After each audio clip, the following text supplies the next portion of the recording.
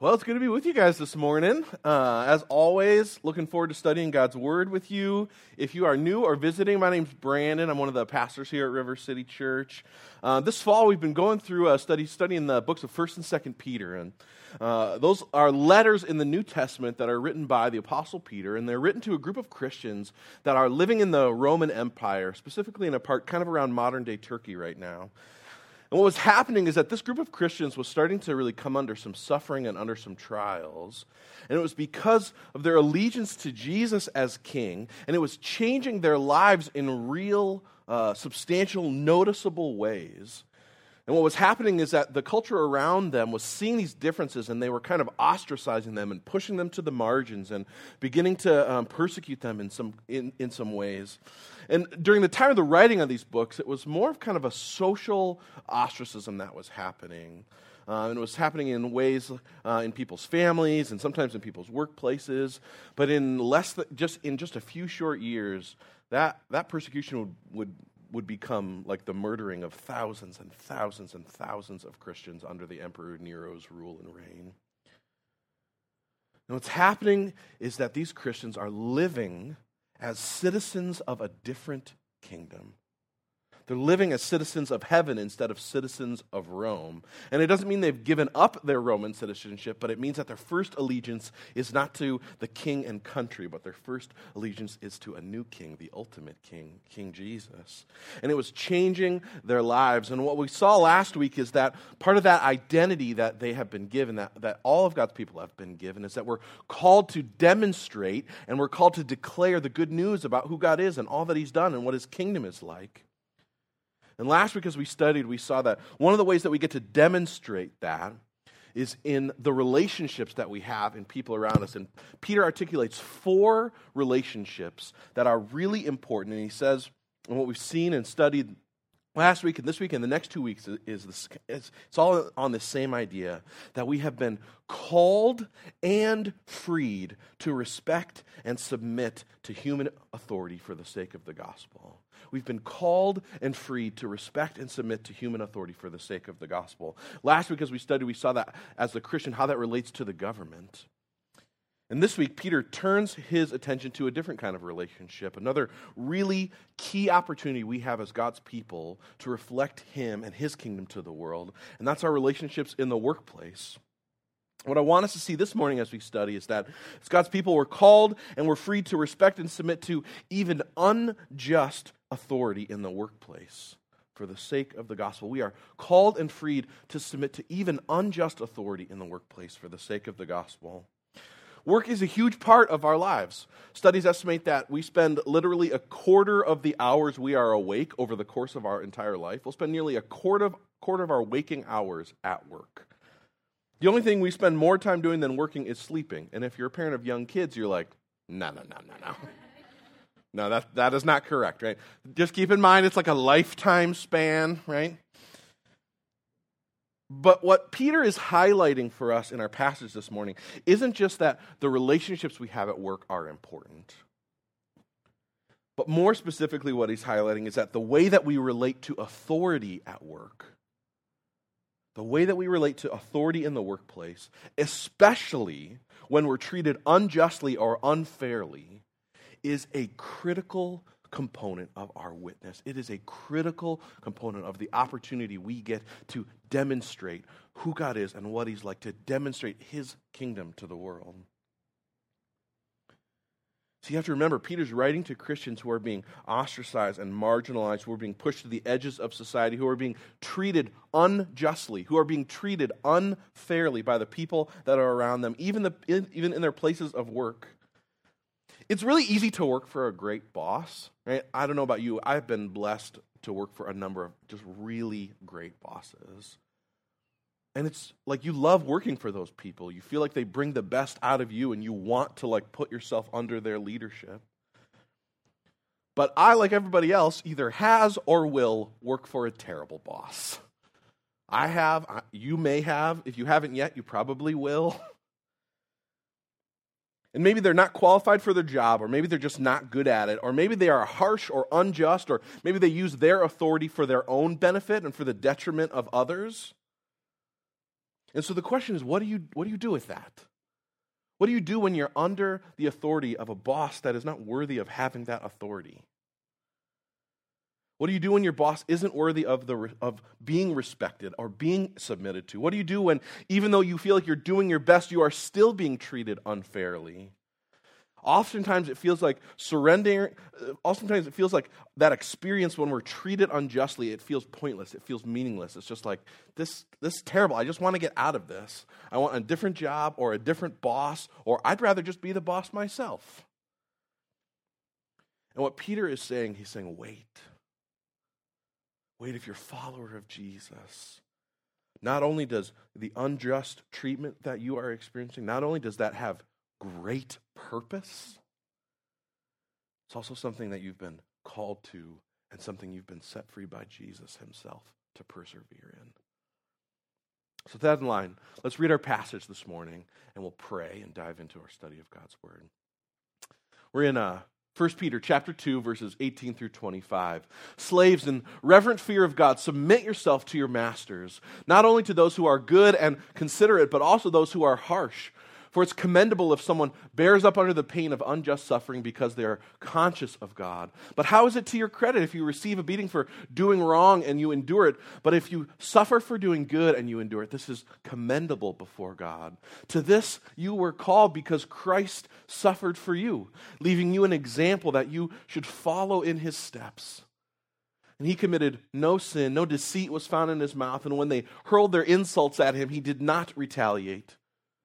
And when he suffered, he made no threats. Instead, he entrusted himself to him who judges justly. And he bore our sins in himself, in his body on the cross, so that we might die to sins and live for righteousness. By his wounds you have been healed. For you like sheep were going astray, but now you have returned to the shepherd and the overseer of your souls. Let's pray. God, thanks so much for your word. Thanks so much that we would have a chance to sit under the authority of your word this morning.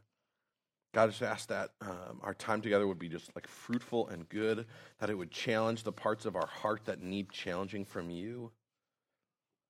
God, we just come to you submission and honoring authority, that is just opposed to our hearts and our culture in just about every way.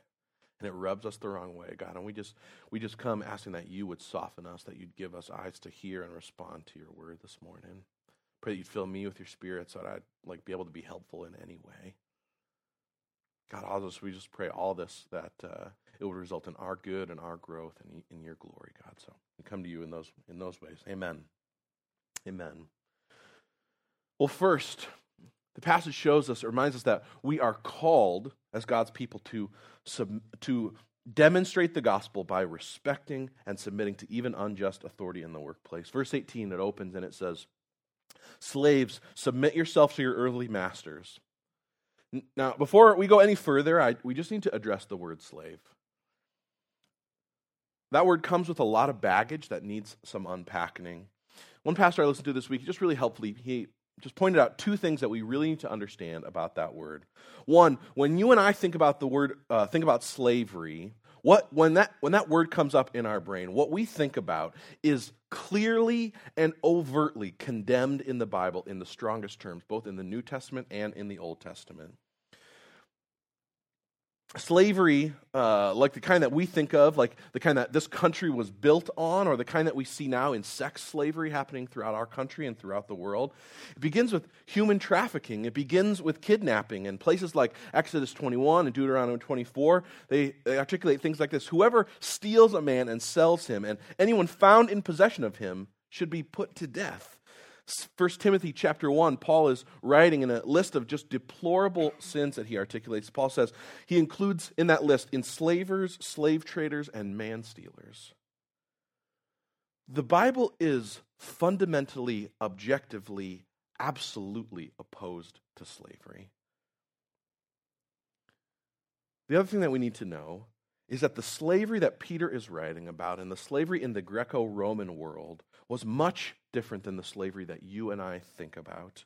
Murray Harris, in his book, Slave of Christ, he writes this about the differences between a Greco-Roman slavery and the New World slavery.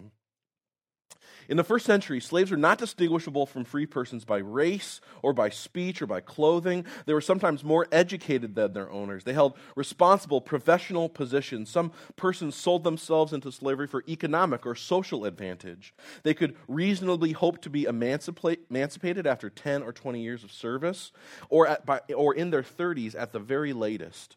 They were not denied the rights to public assembly. They were not socially segregated. They could accumulate savings and they could buy their freedom, and their natural inferiority was not assumed. And so when Peter here is addressing slaves, he's speaking to a wide range of people, many of which in our day today would have been regarded as professionals, would have been regarded as managers of estates or physicians or teachers or tutors. And that's why a lot of times translations use the word servant here, not because they're trying to change the Bible or make it more politically correct, but because slave it means something different to us than it did to the original audience that Peter is writing to. And I take time to point this stuff out because a lot of people just think that the Bible is kind of this old, antiquated book that just oppresses people and that harms and hurts people. And we need to be honest. Sinful people, even people who have claimed Christ, have used passages like this in 1 Peter to promote and propagate and prop up the slave trade and slavery in our own country. And they've used verses like this to even encourage apathy towards the abolishment of slavery. Our country has a horrific history, and Christians as well are not set aside from that. Christians have a pretty terrible history when it comes to apathy towards slavery. But the Bible does not support or condone slavery. In fact, it opposes it. To say that the Bible is pro-slavery is not only objectively false today, it fails to take into account the audience to which the Bible was written. The way the Bible talks about slaves and women and children, all three people group statuses are just radically elevated in comparison to the culture of the day in the Bible. And so sometimes we look at what the Bible has to say about different people groups and we think, wow, that's really oppressive in comparison to our world today. And then you realize that in comparison to the world that was around them, the way that the Bible treats marginalized people groups gives them an elevation and a dignity that was seen nowhere else in the world. And you might say, okay, slavery was different, but slavery's still bad, right? No matter what it is, slavery is still bad. Why don't the biblical writers oppose slavery in their letters and instead tell slaves to submit to their masters? Why do they do that? Well, to answer that question, you need to understand the social structure of the ancient world. And it was rooted in this understanding of the household. And the household relationships, which were slaves to masters and wives to husbands and children to parents. As one commentator writes, order in the household was the fundamental basis for a strong and orderly and prosperous society in the Greco-Roman world. She goes on to note, because of the importance of the household relationships for social stability, religions introduced into the Roman Empire by foreigners were judged in large part by whether or not they complied with the expectations of household relationships. And so the goal of the New Testament writers was not just to upend societal norms. That would simply have served to get everyone killed or totally ignored in every possible way before they even got a chance to tell people about Jesus. Instead, she writes, the author's exhortations concerning the nature of Christian relationships, they're focused on bringing glory to God and forming a winsome witness to an unbelieving world. Peter especially is concerned that the freedom of the gospel be expressed in the Christian household in such a way as to not provoke unnecessary accusations against Christianity. Instead, subtly rejecting the premises of the Greco-Roman society that were not compatible with the gospel. In doing so, they both accommodate and subvert the existing social structures of the day. You see, the instructions that the New Testament writers give to their audience, it doesn't just have this life in view. It has eternity in view. The New Testament writers like Peter, they oppose slavery and they oppose oppression, and they encourage people to gain their freedom if possible. Freedom is better than slavery, always. But what's even more important and what they actually have power to do is to live differently in the midst of an unjust society. And in doing so, to reveal a gospel and to reveal a good news that is radically different than the way that the world treats people. For many people that Peter was writing to, their situations never changed. In fact, many, many Christians in the Roman Empire were killed, but their deaths and their commitment to Jesus and to his kingdom and their lives, which shone brightly as a contrast to the world that was around them, led many to be convinced about the truths of the gospel. You see, the gospel is good news, and the way that we're called to live in light of the gospel is good news for us, and it's good news for others. And it gives us incredible purpose and meaning even in the midst of unjust suffering. The gospel is good news always, in all times. So let me just wrap up this section quickly, and we'll get back to the text. There will always be parts of the Bible that we struggle with, because the Bible is pointing us to God's view of the world, not our own view. So there will always be places in the Bible that our hearts struggle with. But I don't want a misunderstanding or a misapplication of God's word to subtly kind of undercut the authority that you think that the Bible has. And the kind of life that God's word calls us to is really difficult to live. It is absolutely impossible if the Bible isn't true and isn't good. It's impossible. And so my heart is that as we understand the nuances of God's word, that you would grow in your confidence in the authority and the trustworthiness of God's word. And you'd see it as good news to put yourself under the authority of him. So back to the passage, verse 18. Christian slaves are called to submit to their masters. For us, the most comparable context would be Christian employees submitting to your bosses. Again, slaves in this day were kind of like employees with limited rights, not slaves like plantation things that we think of so much. And two things I want to highlight about our calling to submit to the authority in the workplace. One, we are actually called to submit to authority at work, even to unjust authority. We're called not to submit to bosses that we like working for, but we're called to honor and submit to bosses we hate working for. Even the ones that are unfair or harsh or unjust. The word Peter uses to describe some of these masters, he says, sometimes your masters are harsh. That word literally translated means crooked or perverse. Some of you have, or some of you are, working for those kind of people. Your boss is crooked.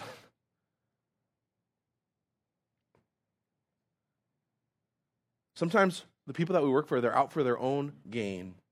They'll do whatever it takes, including lying or stealing or cheating or running over others or using others, stealing your work or your ideas and taking credit for it as their own. Peter says the reason that we do that is because we're slaves to our own passions and our own desires.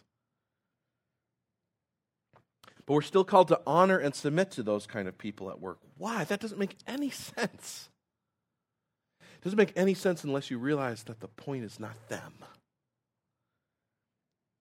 All of this section, last week and this week, the next 2 weeks, all of it is about submitting and respecting authority, human authority. And verse 11 and 12 are the context for all of that. Peter says, I urge you as foreigners and exiles, live such good lives among the pagans that though they accuse you of doing wrong, they would see your good deeds and they would glorify God on the day he visits.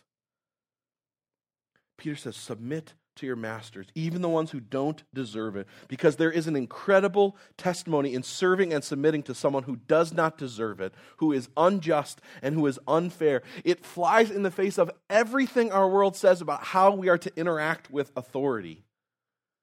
What it does is it demonstrates the king that you serve.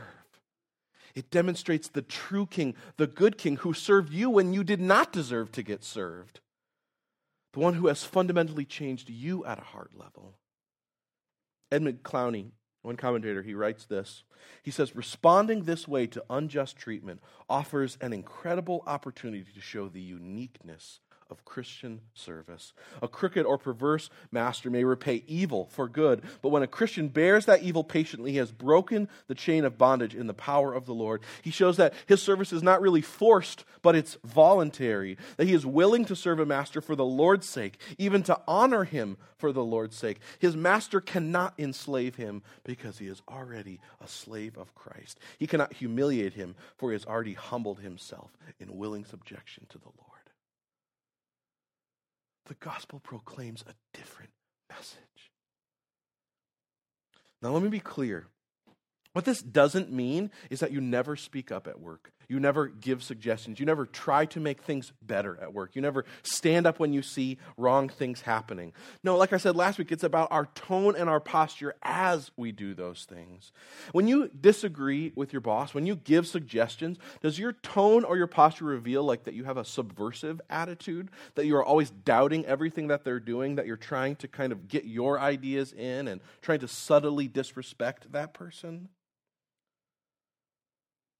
Or does it reveal that you support what they're doing? Does it reveal that even if you disagree, that you want to better what is happening in your workplace? We need to give input in a submissive and honoring way. And then if your boss doesn't take your advice, you still do what he says or she says. You can think that the way your boss manages or communicates or leads are unhelpful. You can think they're even bad at their job. But instead of complaining behind their back or talking down about them to others, you can submit to their leadership and seek to contribute to the flourishing of the environment in the place that you work. And you can seek to control the thing that maybe is the only thing that you have to control, which is your attitude. You see, the environment that you foster at work matters more to the kingdom than what you make. The environment that you foster at work matters more than the products that you make. It's easy to get sucked into gossip or slander about a bad boss. But as Christians, when we honor and submit even to bad bosses, we reveal that our citizenship is to a different kingdom, not to one of this world. And that might be really confusing to your coworkers or to your boss. That might be really confusing. When you honor and submit to a boss and your coworkers like, why would you do that? He's totally not worthy of it. Just spoiler alert, that's what you want. Because you want an opportunity to declare the gospel, which you have demonstrated in your actions. You want your actions to be different from the world that is around you, in so doing, giving you a chance to tell people why you do it, why there is good news behind it. So we're called to submit to authority in the workplace. But Peter goes on, the second thing, we're called to do good even when it leads to suffering. The tone of the words here has to do with a moral tone. To do good is in the original language. And in all matters of work that aren't about morality, we submit to our bosses. But like I mentioned, Peter says here there is an ordered allegiance. Verse 18 articulates this. We're first to have a reverent fear for God, which means we're supposed to worship Him. We're supposed to care most about Him and what He thinks. And then we're supposed to respect and submit to human authority, to honor and respect, but not to worship it. It's an ordered allegiance. And this safeguards us from any whack job, extreme circumstances that people might try to think up about how that could get abusive. Remember Joseph. Although Potiphar's wife was in authority over Joseph as the head of a household that he was in, he didn't sleep with her when she basically commanded him to do that. His first allegiance was not to his employer, was not to his boss, it was to God. And he was unjustly punished for his righteous actions and his allegiance to the Lord. But Peter tells us that those kinds of actions, that kind of suffering is commendable before God. Verse 20, if you suffer for doing good, sometimes doing good and doing the morally right thing is not seen as good by the people you work for. Because sometimes it might convict them of their own sin or their own heart issues. Sometimes it makes people feel guilty or feel ashamed when they see a good news gospel being lived and they see their own lives not measuring up to that. It makes them second guess themselves or feel insecure sometimes. And so even though you are doing good, sometimes it appears to others as it's like not good to them. And Peter says, don't get in trouble for being a bad employee. There's nothing honorable about showing up late, about doing a bad job. There's nothing honorable about like disrespecting your boss or doing subpar work. He says, if you're going to suffer, do it for doing good. Suffer for honoring the Lord and for respecting Him, for giving your life over to Him. Let it be for being faithful to Him. Let it be for refusing to cheat or to break rules that your boss explicitly or implicitly says that you should. Let it be for standing up for other people who aren't standing up for themselves. See, ultimately, our submission to authority at work, even unjust authority, is not about us. It's about God. You see, because sometimes your boss does not deserve respect and submission, but Jesus always does. And Jesus has earned it. And so we respect and we submit to our earthly authority, even in the workplace, because we're respecting and submitting to Jesus as King, as He has asked us to do it, so that we might bear a winsome witness for Him, showing the world a good news kind of gospel, a gospel that treats people as though they don't deserve to be treated, which is just the way that we have been. Verse 21, Peter reminds us of our calling as God's people who are, for the Lord's sake, for the gospel's sake, are to honor and submit to even unjust authority. But he goes on from there. We're not just called to this. He says, you're free to it. You are set free to honor and submit to even unjust authority in the workplace, because Jesus is your example and He is your Savior. Jesus modeled for us what it looks like to honor and to submit to unjust human authority. One commentator writes this way: Peter points to Jesus as the true model for how to live a significant and dignified life of freedom, even in the midst of oppressive situations. Jesus was the most unjustly treated person ever. Jesus never sinned. He never lied. He was perfect in every way. He healed the sick. He did not start rebellions. And He was put to death. Peter describes Jesus' response to His unjust treatment this way. He says, even though He was hurled insult at Him, He didn't retaliate. He made no threats. Instead, He entrusted Himself to the one who judges justly. When we're treated unjustly, our default response doesn't look like that. Let's just be honest. What we want justice immediately. Or sometimes we want revenge, right? Or we talk badly about the people who have hurt us. Or we try to stretch the truth about the situation to make sure we look in a good light and the person that's hurt us looks in a really bad light. And you look at Jesus' example, and none of those things characterized Him.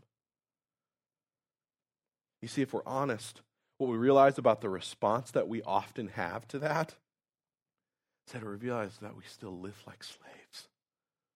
You're still living like a slave, and we're not free because your thoughts and your actions and your emotions are being dictated by what someone else has done to you.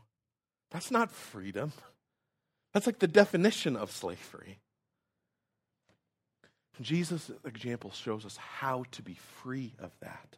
It says He trusted the true and ultimate and just judge, and it freed Him to even die for people who hated Him, who mocked Him. J.D. Greer says it this way: people's sins will be paid back in one of two places, in either hell or on the cross.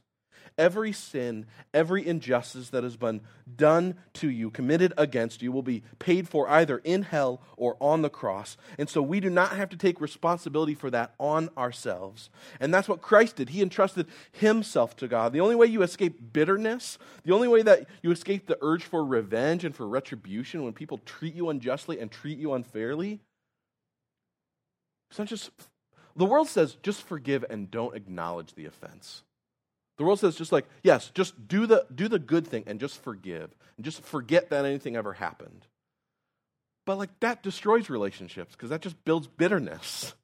Because you can't actually just forget people's offenses against you. Now the gospel is altogether different because the gospel says, no, you acknowledge the offense. And instead of getting bitter or instead of getting revenge, you trust Jesus, the just judge. You trust Him to make all things right in His timing as He would see fit. And what that does is it frees you. It frees you from that. It frees you from bitterness. It frees you from like wanting revenge. It frees you from that like insatiable need to be right and to get justice immediately. And what it frees you to do is love and serve and submit to people who don't deserve it. And the good news is that God is a just judge who you can trust to make things right in the end. You can trust him to make things right. And I guarantee you he will do it better than you or I ever could. He is impartial and he is just and he is absolutely good. What that does when we entrust ourselves to him is it gives us hope in the midst of trial, knowing that all things will be set right one day. It means that sin will be punished, so we don't have to punish the sin of others by demanding justice or by getting revenge. Instead, we're free to forgive and to love and to show grace, knowing that God will judge justly and he is a better judge than we are. You see, there is freedom in following Jesus' footsteps. There's freedom in following his example. But you need to hear this. Jesus is not just our example. Jesus is our Savior.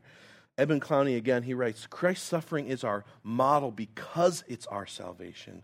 It doesn't simply guide us. It's the root of all our motivations to follow. Our living to righteousness, it follows in Jesus' footsteps because we have died to sin. If Jesus is just our example, then you stand condemned. Like, it's not good news if Jesus is just the example, because if Jesus is the example, you measure your life against his, you do not compare. You don't measure up. It's not close. It's not like, oh, that's a good idea, and I'm like kind of getting there. No, you're not close in any way. But Jesus is not just an example. Jesus is our Savior. He's our Savior, and so we are free to follow his example, not to be condemned by his example. He bore our sins on the cross, verse 23, and by his wounds we are healed. As one pastor reminds us, we were the rebels who resisted authority, the servants who rebelled under our rightful master, the unjust ones who rejected the rightful rule of God. And Jesus was the Lord who submitted to death, the master who became a servant, the rightful ruler who suffered our injustice.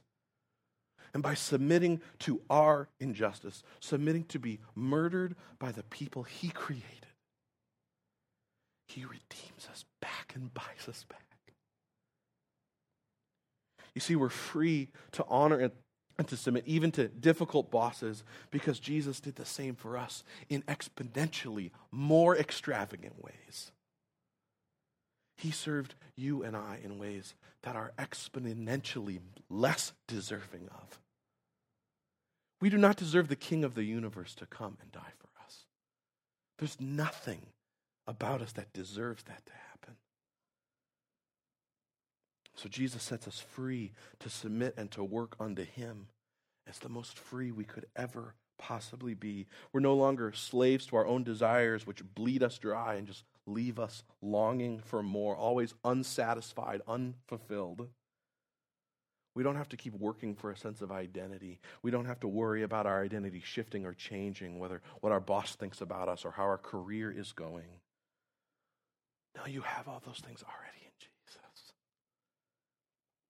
And so we're free to do good and to honor others and to submit to even unjust authority, even when it brings about our own suffering, because Jesus proved that we could trust the just judge to be good. To be just.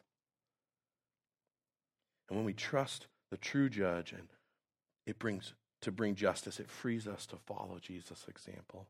And it frees us to be shepherded by him. See, we're free to be sheep then who follow in the footsteps of the good shepherd, even through unjust suffering. When on the outside, when you look at Peter's commands, you think, that sounds really dumb. That sounds really dumb to just submit to unjust masters. That sounds like a terrible, terrible idea. And on the outside, it looks like that's only going to go badly for everyone involved. But the good news is that God is the good shepherd. And even though from the outside it looks confusing and it looks like it doesn't make sense, the one who has created and ordered the universe has directed and said that the most joy that we could possibly have doesn't come from a self-fulfillment. It doesn't come from a gaining or a demanding of our own rights. No, the most joy we could possibly have comes from submitting to even unjust authority, following in the king's footsteps himself. See, God's not asking you to do something he never did himself. He's not asking you to do something he didn't even do to an exponentially more degree than us. And he's not just saying, I think this is a good idea. He's saying, I know it's a good idea because I designed it and I did it.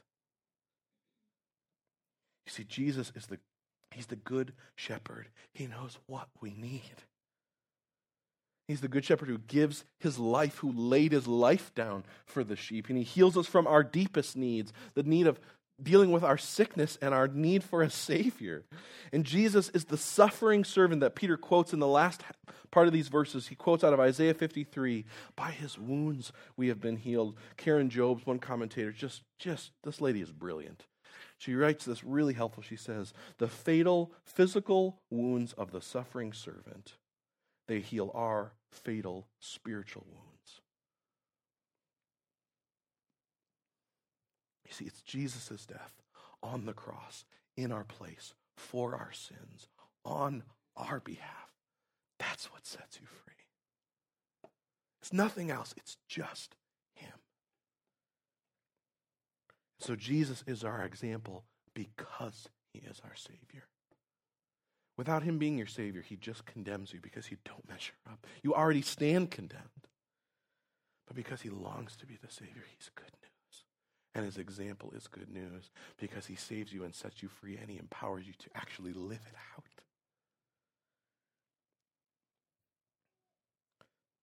That kind of freedom doesn't exist anywhere else.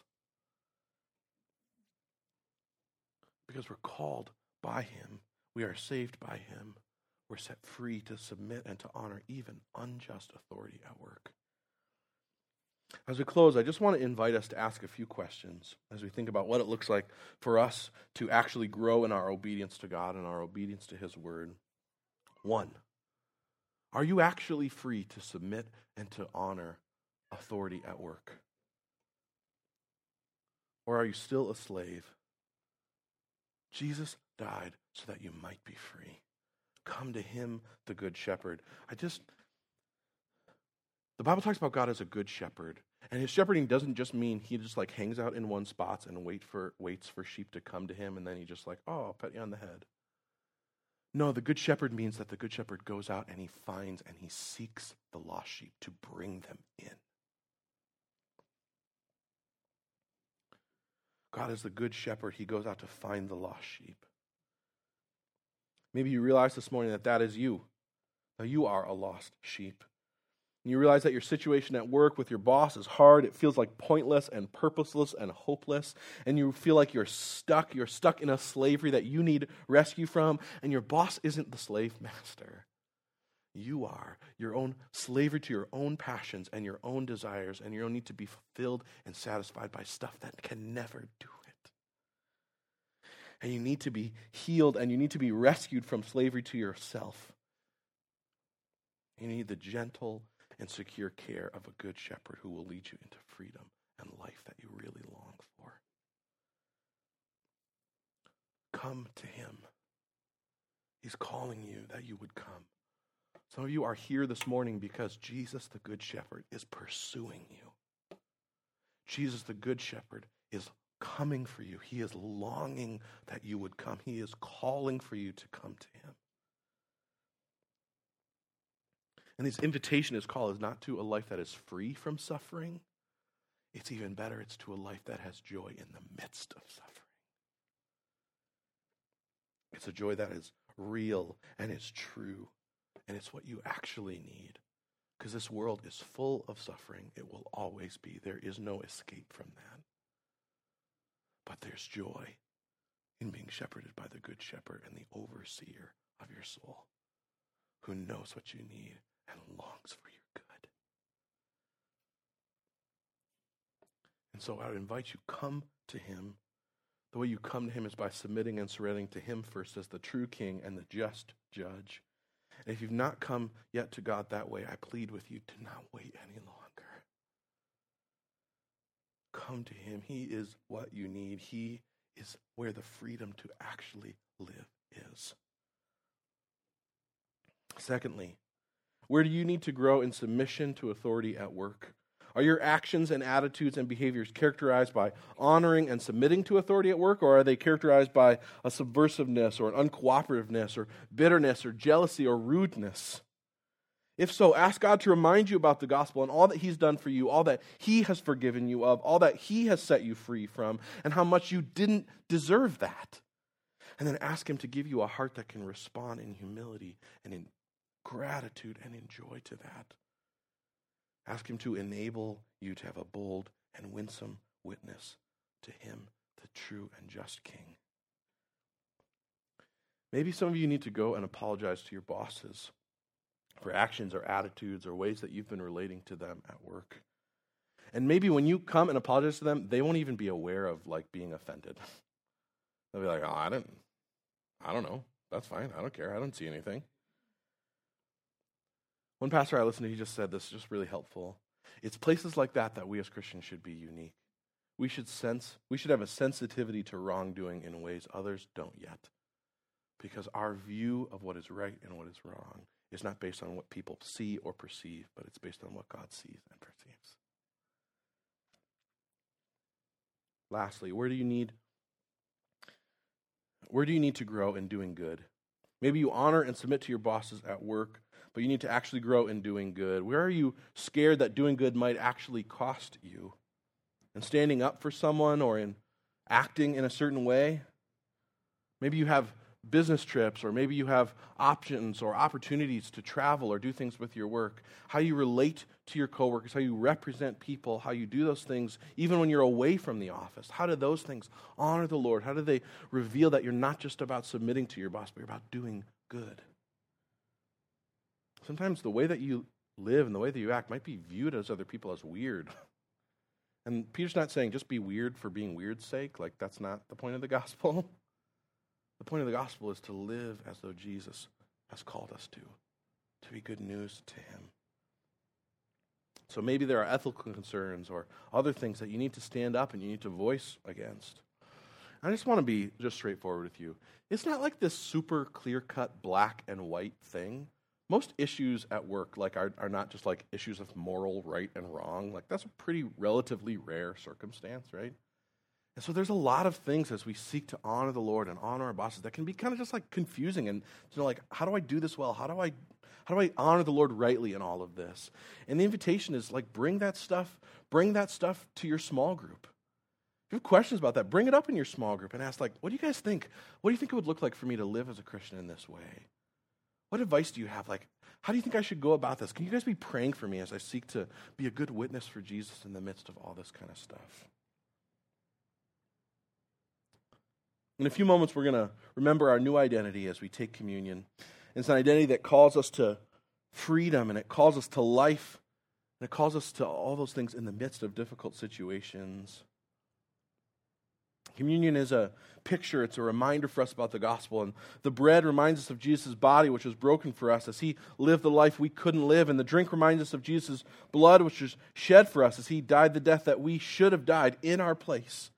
And communion doesn't make you right with God. It doesn't save you. Places like 1 Corinthians 11 articulate those kinds of things. The only thing that changes our status or our standing with God is faith in Jesus himself. Instead, taking communion is an opportunity for us to remember the gospel that's given us a new identity and a new calling and freed us to live into it. And so when you're ready, the bread and the juice are in the back, and you just go and you take the bread and you dip it into the juice. And as we sing and as we worship, whenever you're ready, go back and take communion. You don't need to be a member at River City. You just need to belong to Jesus. But if that's not your identity yet, if you are still seeing what it looks like to follow him and you're pursuing that, then I just invite you to hold off on taking communion and instead come to the Good Shepherd and trust yourself to him. He is what you need. Before you take the elements, receive him. Let's pray. God, thanks so much for your word. Thanks that it's not just an old and antiquated and outdated book that oppresses people. God, thank you that your word is relevant and life-giving and true throughout all ages. Thanks that it's good news in the midst of every circumstance and situation. God, we just humbly ask that you'd cause us, that you'd empower us by your Spirit to imitate you as we live lives of submission and honor and respect, even to unjust authority at work, so that you might receive glory and so that we might bear witness about you and your kingdom. In your good name we pray all these things. Amen.